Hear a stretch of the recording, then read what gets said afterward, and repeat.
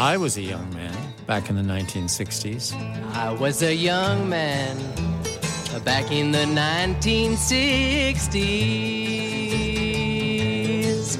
Yes, you made your own amusement stand, going to the pictures.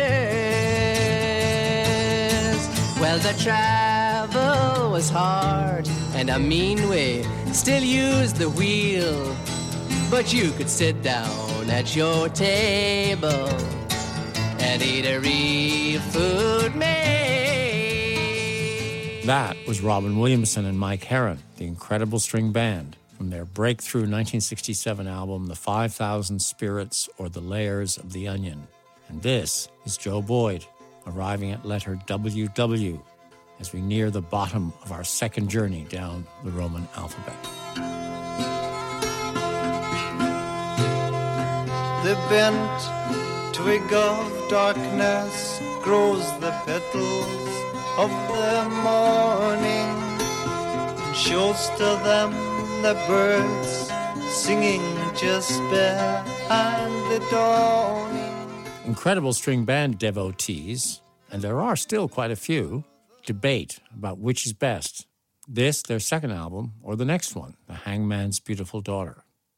Lately, I've started leaning towards the radical idea that their first was actually the best. But today, it's all about the second, the one with the psychedelic cover by that wacky Dutch couple, Simone and Marijke, who called themselves The Fool and ended up painting John Lennon's Bentley, as well as the Apple store on Baker Street. No, not Apple computers, Beetle apples, back when computers were just a gleam in a few techno nerds' eyes. I wasn't a huge fan of The Fool's art, but I knew it would send a message that this was not just a folk duo. Climbing up these figures, the sun is tugging at my shoulder, and every step I take, I think my feet are getting older. I see the crystal dreams unfolding.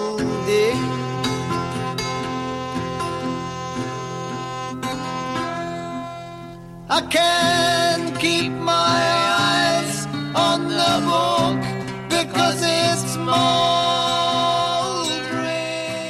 Years later, I discovered that Mike wrote this song, Chinese White, after a night taking acid while studying for his accountancy exams. Yes, Mike Herron was once apprenticed to a firm of accountants. Climbing up these figures, the sun is tugging at my shoulder, and every step I take, I think my feet are getting older, but I see the crystal dreams unfolding. From the time I first encountered the string band in the spring of 1965, I always knew their destiny lay way beyond the Scottish folk scene, which was then their habitat. When they started writing songs like these for the second album, it was clear they were ready for bigger things. While the first album was recorded completely live, by the time we embarked on the second, there had been two important developments. One, Clive Palmer, the original third member, had left. And two, Sound Technique Studio had bought a 4-track recorder. We started making up for Clive's absence by adding overdubs and extra musicians. The great bass player Danny Thompson, for example, joined them on Robin's classic First Girl I Loved.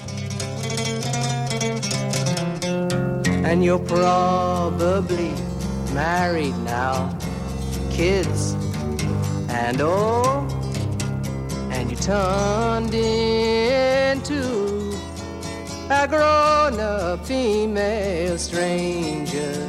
And if I was lying near you now, I just have to fall.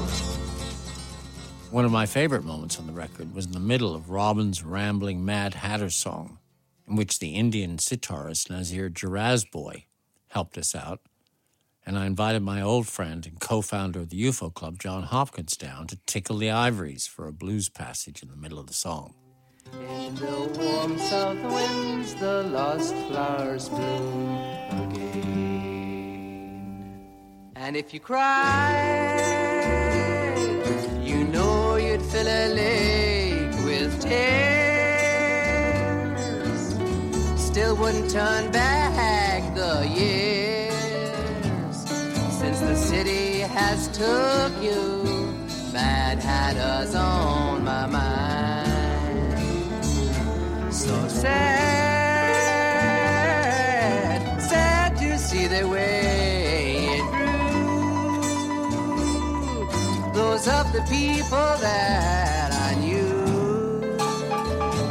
that have either fell or faltered. Mad Hatter's on my mind.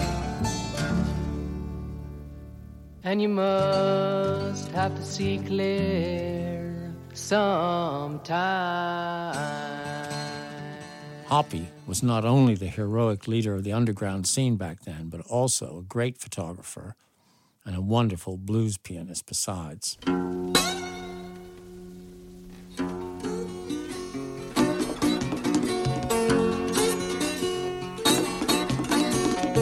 I'm not the kind to complain that I never had a girl to love.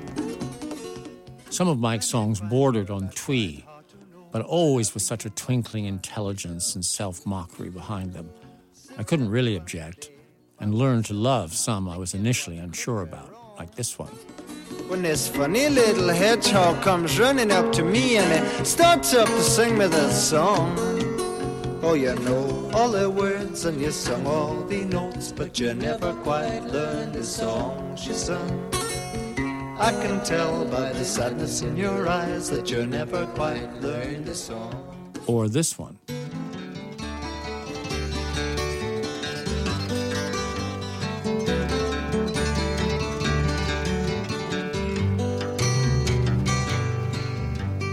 When the morning of your eyes comes waking through my shadows, leaving just a trace of twilight sleep,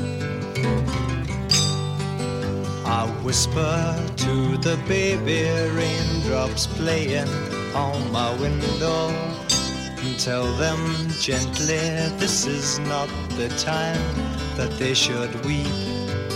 For somewhere in my mind there is a painting box.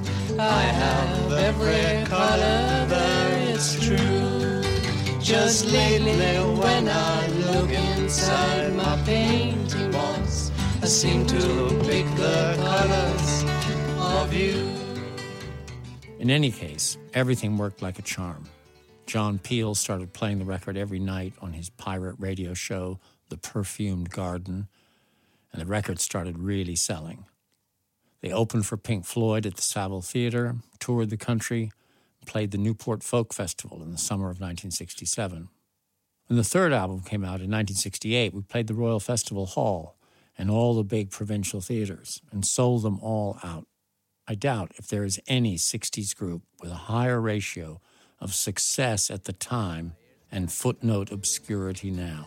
And the dawn was sneaking up when it thinks I'm not looking. I'm starting to believe, man. I used to know but now believe.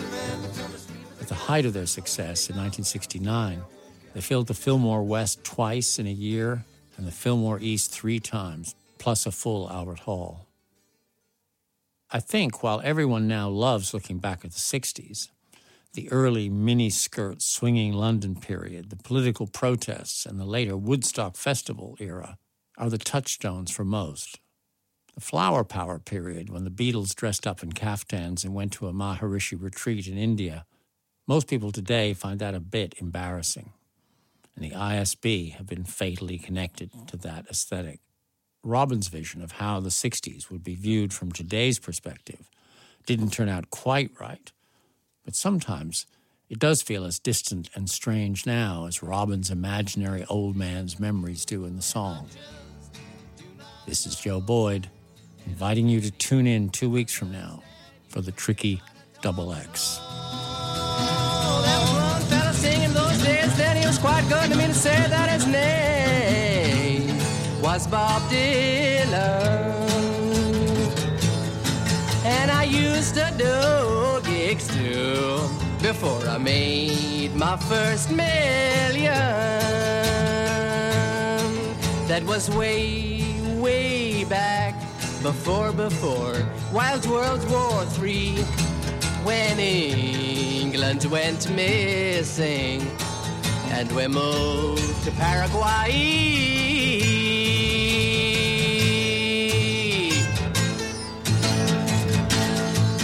But hey, you young people, well, I just do not know, and I can't even understand you when you try to talk slow. Well, I was a young man back in the 1960s.